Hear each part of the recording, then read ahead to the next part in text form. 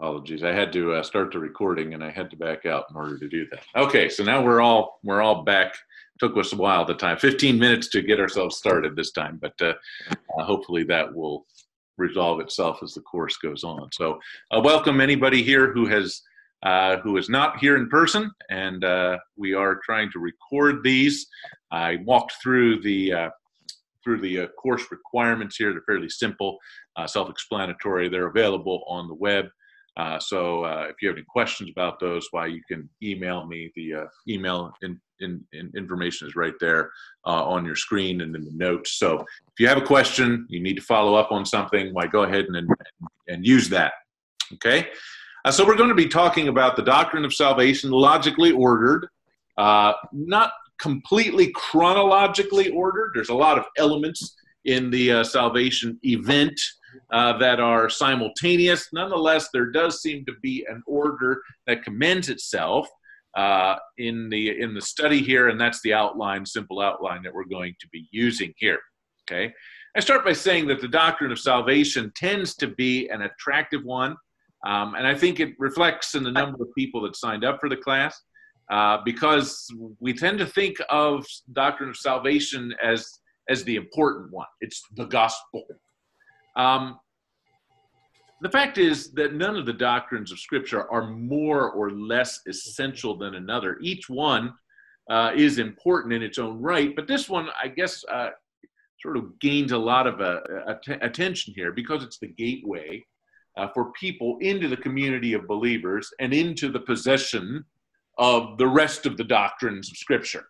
Okay, so apart from redemption, the rest of the course of study does not make any sense to us. And so it does loom large for us, but we shouldn't think of any doctrine of Scripture being more important than another if it is clear. I think the clarity of Scripture and the clarity of the specific Scriptures that we study is the issue. If the Bible clearly states something, it's important. God doesn't waste words. And so the words that we find in the Scripture, even if they seem to be of an obscure topic, are important to us. Okay? I say here that the salvation event, and we must be sure we recognize here that it is an event. Part of the tension that we have during especially the 19th century, is that salvation lost its event status. You didn't get saved. You just sort of morphed your way into a good, right relationship with a bunch of people called Christians. And what was suppressed was the fact that there is a conversion event. Okay, and if you are saying, I don't know that that has ever happened to me, this is not only just information about what has happened, but actually could be instruction on what needs to happen. Okay, so there is a salvation event, and it happens at a moment in time, and about 7 or 8 of the items, bullet points below, all happen at once. Some of them actually occur earlier, some of them occur later, but about 7 of them take place at the same time. Still, there are distinguishable factors here that say that there's a logical progression in the process of salvation, and it's not simply everything jumbled at once. And so we're going to use this order of salvation, sometimes called in your reading, for instance, going to be called the Ordo Salutis. That's just simply Latin for the order of salvation. And what I want to do tonight is simply define all of the terms. Now, if we have huge questions here coming up as we look through these definitions, we may say, just wait until we cover them. But these are important words that we're going to be using throughout the course, and I want to make sure you have at least a rudimentary understanding of what these terms mean. The first of here is election. This is God's sovereign choice in eternity past, and we'll look at all the texts that support and establish these points. So God's sovereign choice in eternity past of individuals to be recipients of all the redemptive benefits of Christ's atonement. Okay, so this is something that takes place in eternity past, why it appears first on our list. Okay. Note here also, it's God's sovereign in this. He does not choose based on what we have done or will do, but rather it is his own sovereign choice in the matter. And it is of individuals. Again, there are some approaches to Christian theology that talk about election as a corporate thing. So God elects the church, and we become a part of the church by some sort of decision or activity on our part. And so God doesn't actually elect us as individuals, but just the church of which we are a part. And we're going to see here that while God does speak of electing the church, we should think of that as a collective thing. So he elects each one of us individually as members of the church. And this election then is to all of the salvific benefits of Christ's atonement. Once election occurs, it enacts a string, sometimes called the golden chain of events that unfolds all the way to glorification. There's no stalling along the way. Second element here, and again, we're just defining them for now. We will spend time looking at each one at great length as we go through the course. Atonement.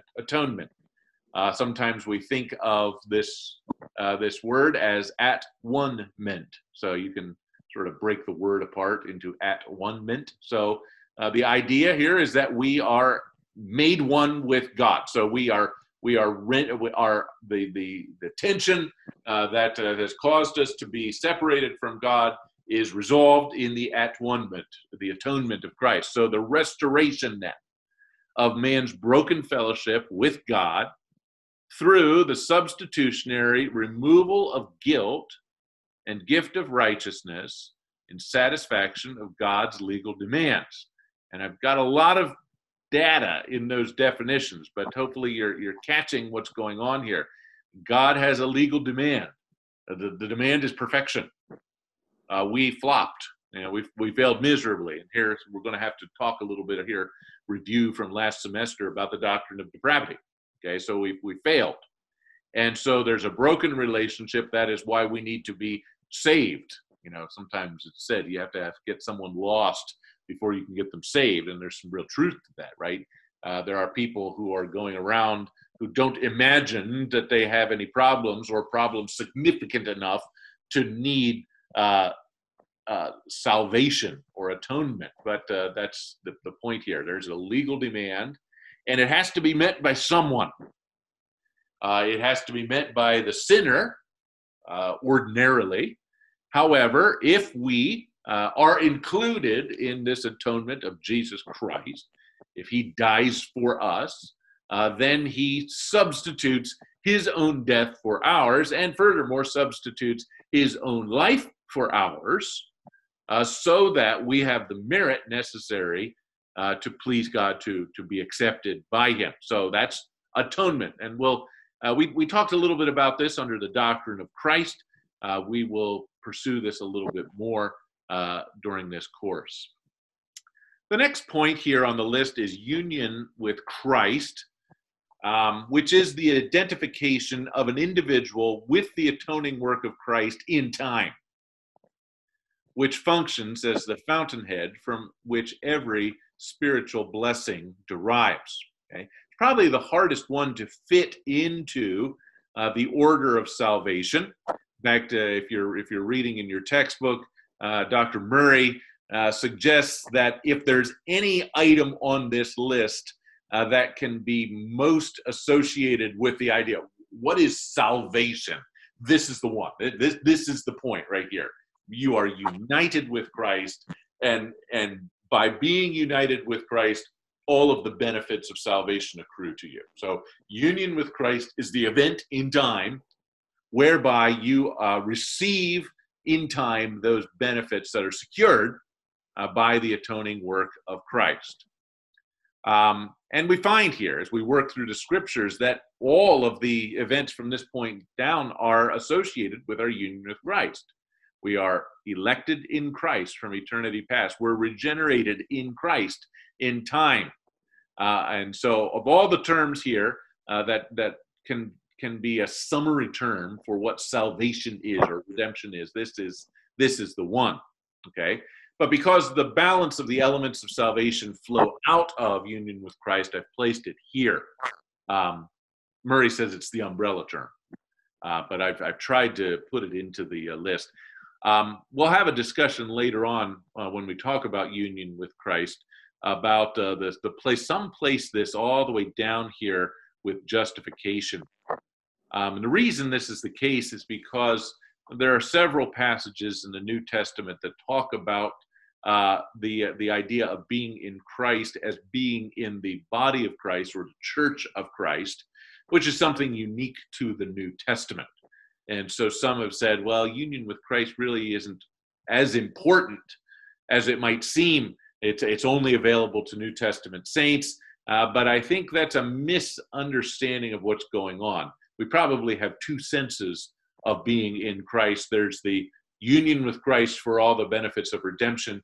And then there's also a union with the body of Christ or the people of God in the New Testament that really constitutes a second definition of this term or a phrase.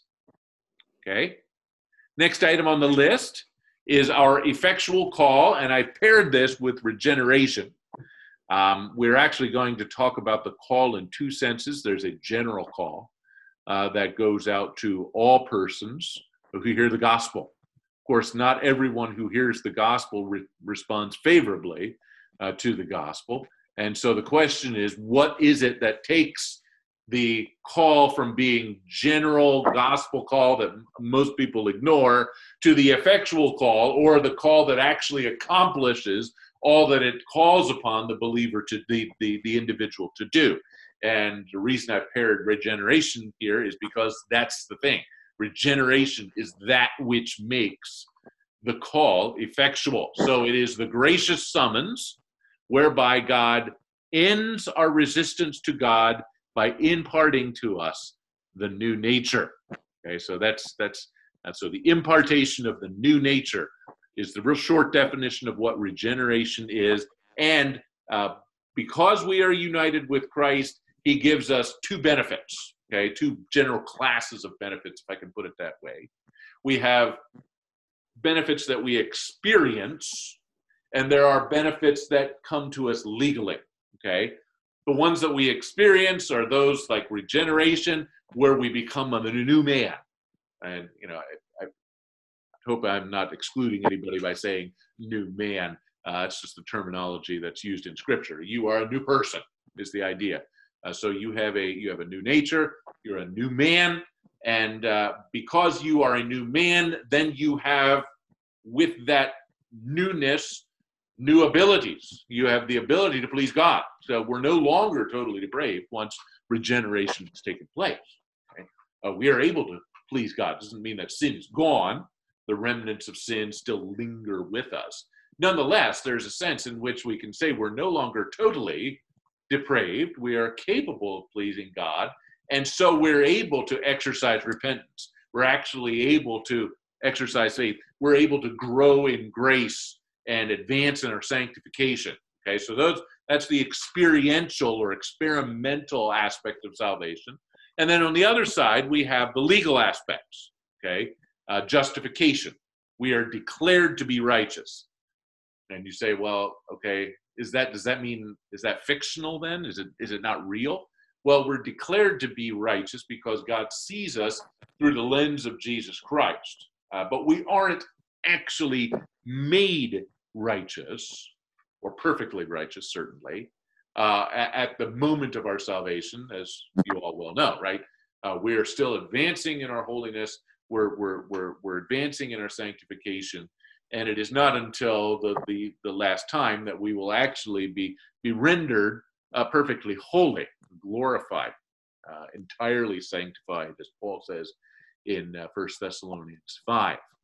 Okay, so we are regenerated. This is the first of the experimental. Justification sort of wraps up some of the legal benefits. So regeneration is paired then with definitive sanctification, sometimes called initial sanctification, I think wrongly called sometimes positional sanctification. We talked about this a little bit when we talked about doctrine of Holy Spirit. But for now, let's just get a definition, and we'll visit this in some detail later on in the course. This is the instantaneous act whereby an individual is set apart to God by making a decisive breach with his slavery to sin. Okay, it doesn't mean that sin is entirely gone. That's final sanctification, entire sanctification. Nonetheless, there is a moment in time in which our slavery to sin is broken. We are no longer obliged to sin. We are capable of pleasing God. And so definitive sanctification is that event. It's sort of the flip side of regeneration. We become enslaved to God, and our slavery to sin ceases. And hopefully that word slavery doesn't frighten you.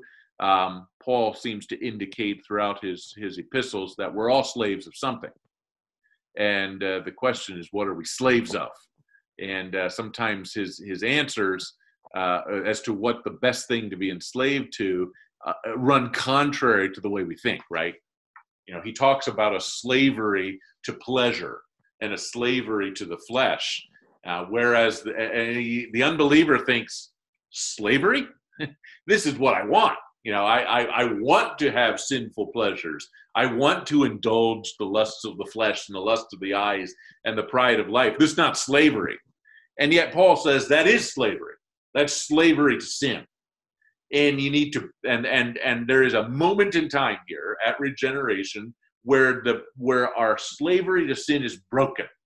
We no longer are obliged to sin as we once were. And we are able now to please God. We have become slaves of God. So that's what definitive sanctification has to do with, the initial event. Next, we have two items here, repentance and faith, that are often paired together as two parts of the same coin here. Repentance being more the idea of turning away, and faith turning toward, okay? But there's more to be said than this. Repentance is the change of mind and disposition about God, Christ, and sin. We are no longer hostile towards God and ambivalent towards Christ and delighting in our sins. We've reversed course. So we've turned our back. We've turned away from sin. We've turned towards God and Christ. And then faith then is that appropriation here of pardon and forgiveness. But it's more than just a receipt of something. It is also an act of submission. It's a full commitment to Jesus Christ and trust and submission to his accomplished redemption as revealed in the Christian scriptures. Okay, that little box there is something that we'll detail at some length during our course here. There's a great debate as to whether regeneration and sanctification come first or whether repentance and faith come first. And you can imagine why that is the case, okay? Is salvation something fundamentally that I initiate by repenting and exercising faith in God, and God responds by giving me life? Or is it the other way around? Does God grant me life, which causes me then to be able to exercise repentance and faith? As you can see from the outline here and from the logical ordering here, we're going to be arguing here in this class that regeneration and definitive sanctification come first, okay, logically speaking. Now, again, these things all happen at the same time, so it's not like one is chronologically ahead of the other. It's not as though God will regenerate us, and then another month later it goes by before repentance takes place. No, when God regenerates us and gives us a new nature, he creates a believer. Okay, so that's part of the essence of the new nature, right? We are new persons. That is, we are not what we used to be, which are hostile people towards God. We are actually believers in God. And so when God creates a new man, he creates a believer who then automatically and immediately responds in acts of faith. You become a believer before you exercise faith or exercise belief. Belief and faith, I should point out here, are effectively synonyms. So when you hear me use those terms, talking about the same thing. Belief or faith are the same thing. They're synonymous terms. We tracking? Any questions? Any thoughts that are troubling you? You said, whoa, wait a minute. That didn't compute. It's not how I learned it, or whatever the case may be. Any thoughts? Come up for air and ask a question.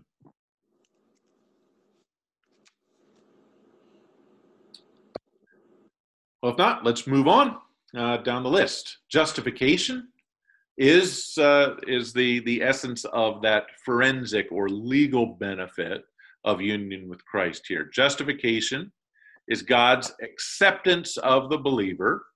We are justified by faith alone.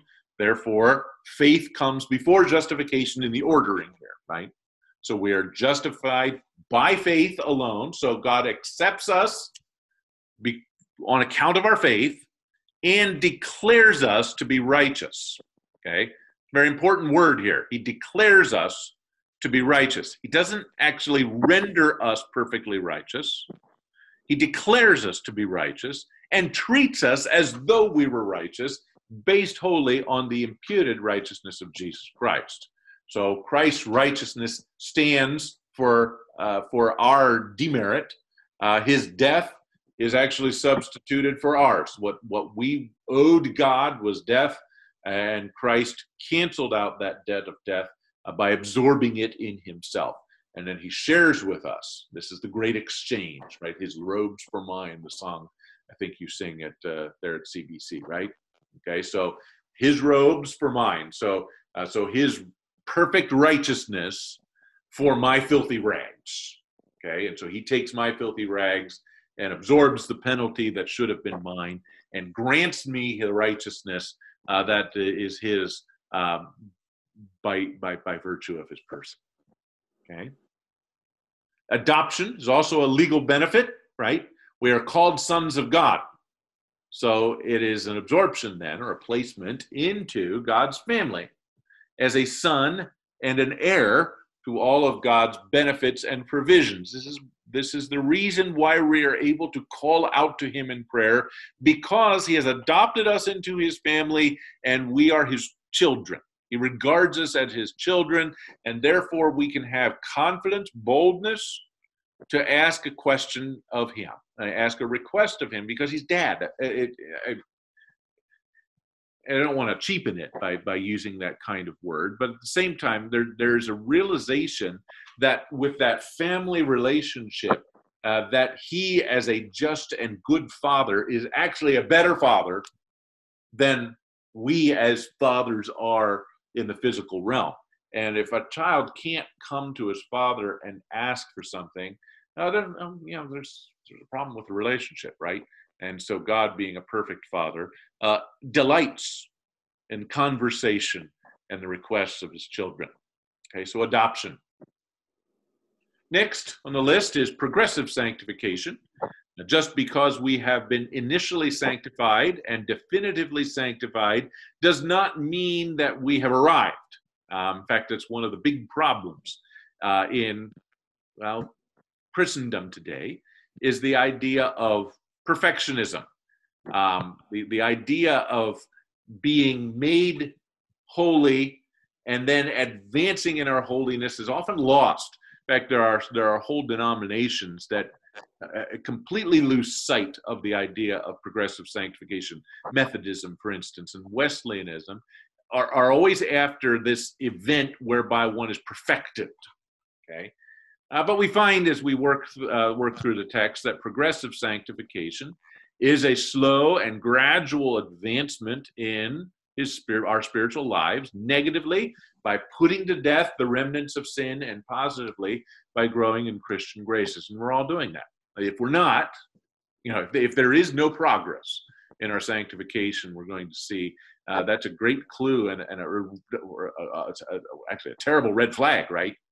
That there may be something amiss that we thought we were in, that fancied ourselves to be in, but are actually not recipients of the grace of God. So sanctification, putting to death the remnants of sin. Remember, we're now no longer totally depraved, but the remnants of sin still inhabit us and still tug at us and cause us to want to sin.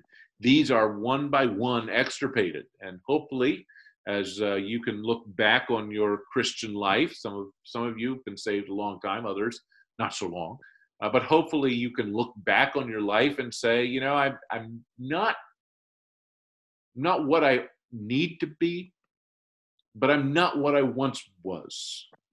And by God's grace, I am better today than I was the first moment I believed.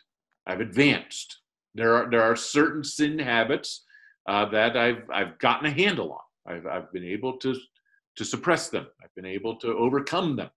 And it doesn't mean that there's not more. It seems that as we every time we, kind of like that little groundhog game where you pound one down and another one pops up, right? Nonetheless, you should be able to see some advances in your Christian walk. Next, we'll talk about assurance.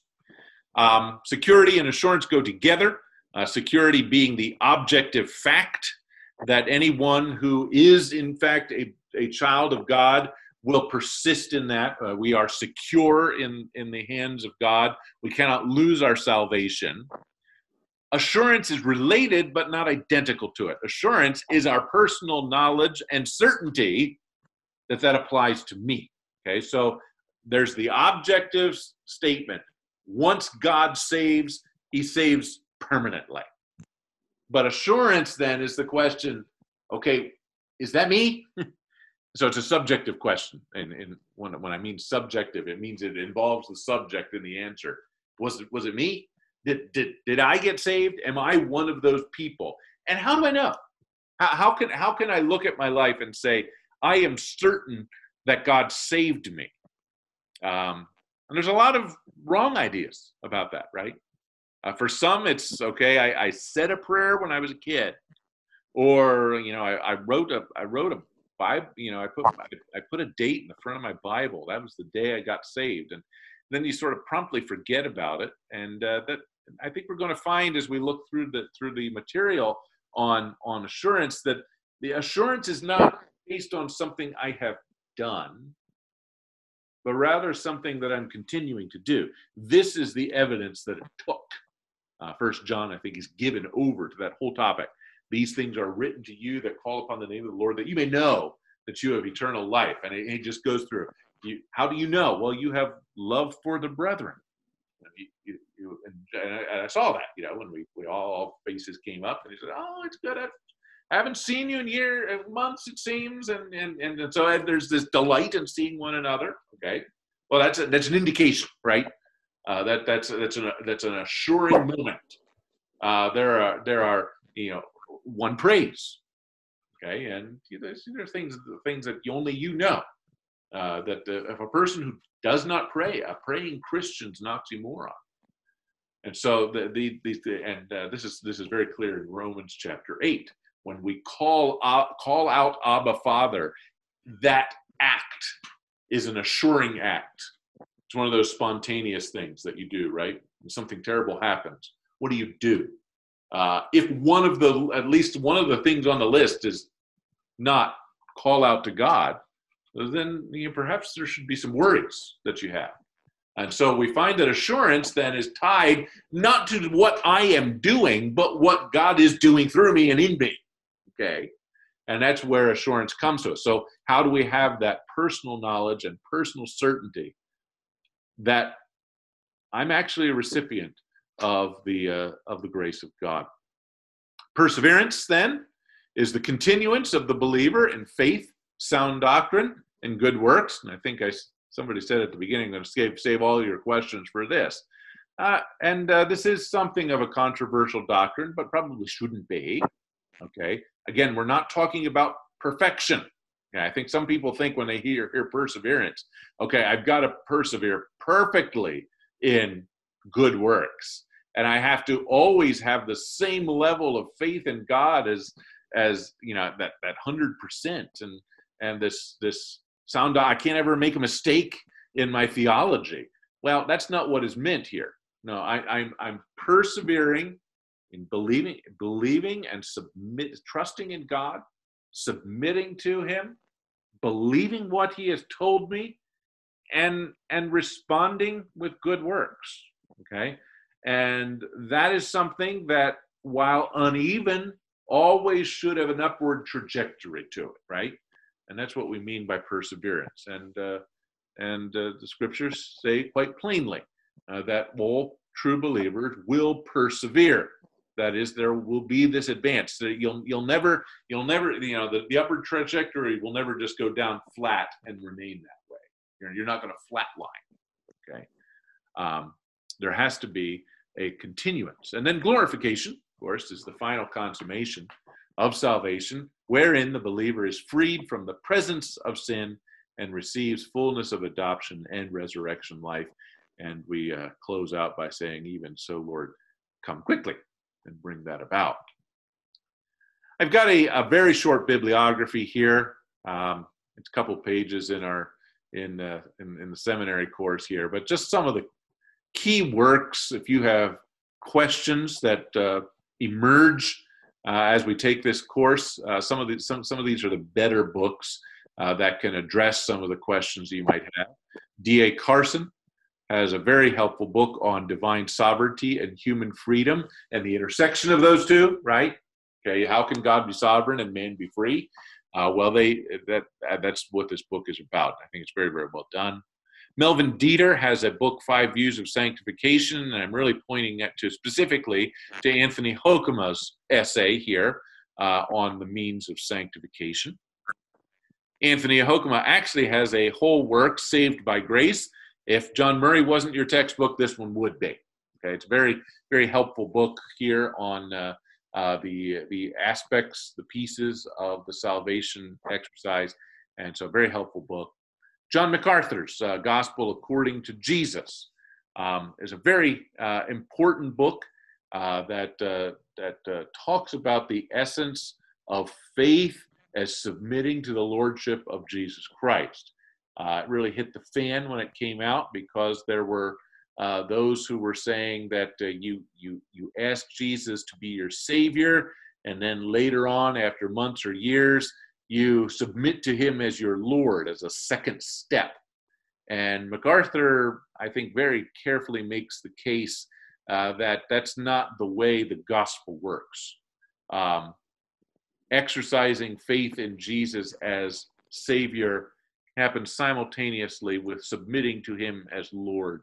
Now, there is a sense, of course, where throughout life we gradually cede to God areas of our life that we had sort of, have not, yielded to Him. At the same time, we have to recognize that part and parcel of faith is submitting, trusting, and embracing what Christ has done, and embracing Him as our Lord. John Murray has a good book, of course, your textbook there, Redemption Accomplished and Applied, probably the best concise treatment here of the elements of salvation. He also has a very good book, Principles of Conduct, that detail the sanctification of the believer. Packer has another helpful work on the sovereignty of God as it affects the evangelistic task. If God is sovereign, why should I pray? If God's sovereign, why should I evangelize? If He's elected everyone who's going to believe in eternity past, why do I have to do anything? It's going to happen whether I participate or not. Well, he addresses with some of those. He also has, again, a helpful book on sanctification, keep in step with the Spirit. Schreiner and Ware have this collection of essays, Still Sovereign, Perspectives on Election, Foreknowledge, and Grace. I think is very helpful. Schreiner and Kennedy have a helpful book on some of the later elements on our list: perseverance, assurance, and security. And then R.C. Sproul has a very good, helpful book, Chosen by God, on election. So some helpful books that you can sort of pursue if you have persistent questions after we get through each section. Any questions up till this point? Yes. Yeah, Dr. Snowberger. So back to these terms. Mm-hmm. What is the difference between under atonement, it's the gift of righteousness, and then under justification talks about imputed righteousness of Christ? What are the difference between those two? Well, in that case, I wasn't intending any difference. Okay. So when Christ died on the cross, he made available his righteousness, which he shares with us in justification. So, but when he gives us his righteousness, it doesn't mean that he makes us perfect. It is, as sometimes we say, it is put on our account. In fact, there's some very legal accounting terms that are used in the scriptures of justification. The righteousness of Christ is placed on our account. Okay, so that's why I say it's legal. We don't actually experience his righteousness. We actually have it imputed to our account. And so when God checks the books, the books balance, right? Because we have the righteousness necessary to cancel out the debt of sin that we had. So yes. So I meant no difference in that context. Thank you. Other thoughts, other questions? Okay, let's just get a brief start here on the doctrine of election, and perhaps we can address some of the key terms again, and then look at some views of election that are less than biblical but are still out there. I want to talk here about a couple of terms right up front here that are sometimes used in this discussion, and you might wonder what's the connection between election and predestination and foreknowledge. They're words that are all sort of jumbled together and very much interconnected, but what is the exact connection between them? Well, we've defined here election as God's sovereign choice in eternity past of individuals to be recipients of all the salvific benefits of Christ's atonement. So what is the difference then between election and predestination? Well, predestination and foreordination, these are two terms that are used throughout the scriptures, especially in the New Testament, has reference to God's overall plan and purpose, whereby he eternally, independently, and certainly determines all events in the universe by the mere counsel of his own will. Okay, so when we say he predestined us to salvation, but he also predestined the weather today. So predestination or foreordination is a much more broader, a more encompassing term than election. Election has to do with the personal choice of individuals to salvation. So election, if we were going to draw the diagram here, so foreordination or predestination is the larger category. Election is the narrower category in the center of the circle here. So election is a personal choice of individuals. Predestination is the fact that he has planned eternally everything that will happen in his universe. And they're all sort of connected together. In fact, I have down there Ephesians 1:11 as a key text here, because it ties them together in this verse. It says here, we have obtained an inheritance, having been predestined according to his purpose, who works all things out after the counsel of his own will. Okay, so the working of all things out to the counsel of his whole will is his foreordination of all things. But there's also within this the predestination of persons, or the election of individuals to salvation. So they're obviously related terms, but they're not identical terms. The word foreknowledge is perhaps a term that is widely misunderstood, okay? And we find here, we have been foreknown in eternity past. What does that mean? Well, I'm going to say here that it's a synonym for election, okay? Now you say, that doesn't seem right. Foreknowledge means to know before. And so there are some who understand foreknowledge as to be God's knowledge of the fact that I'm going to believe before it happens.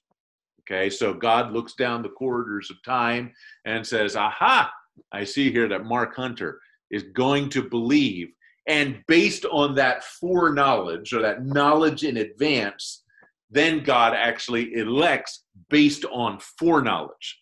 But that misunderstands the term here, foreknowledge. And this is one of those times I wish I had my whiteboard behind me. You can see here the term fore and knowledge. The fore is not the question here; it means before. But the term knowledge is the critical term here. And hopefully you're going to see this in the English word know as well. I mean, it's the same thing in Greek as it is in English. When we say that we know something, that means we know a fact, okay? And so we foreknow facts in one sense. So we can know, and in fact, the Bible, we actually find at least in one occasion in the book of Acts where this word foreknow is used this way. Paul foreknew that no one was going on that ship that was shipwrecked. No one was going to die. So it says here that Paul foreknew this. So he foreknew facts, okay? But when we use the word know of persons, whether we're talking Greek or whether we're talking about English, we mean something different, right? If I would happen to say, I know Ken Brown, what does that mean? It does not mean that I know facts about Ken Brown, although I do. What it means there is I have an acquaintance with him. I have a relationship with him, okay? And in fact, that term know is used the same way in the scriptures. In fact, I don't want to be crass here, but we actually see that word used of the sexual relationship, right? Adam knew Eve. No, it's a sort of a euphemistic way of saying that they had sexual relationships. Why is that word used? Well, because it fits. He chose to have a special relationship with her, okay? And so when we see this word foreknowledge in the context of salvation in the scriptures, and multiple key places in Romans 8, 11, and then 1 Peter 1, we find that this term is used of individuals, not of events. So it's when God says he foreknows us, it does not mean he knows in advance that we're going to believe in him for salvation. Rather, it means that he chose to establish a relationship with us before time. Okay, so we need to realize that term foreknowledge is not to be thought of as the idea of simple foreknowledge, where I know in advance facts, but rather I've established a relationship in advance with a person. Okay, so those are key terms that we're going to be using here that sort of hover and intersect with this word election. And in this case, foreknowledge, to foreknow someone, is the same as saying to elect someone. They're synonymous terms. Okay, does that make sense? Does that follow? Does that throw anybody?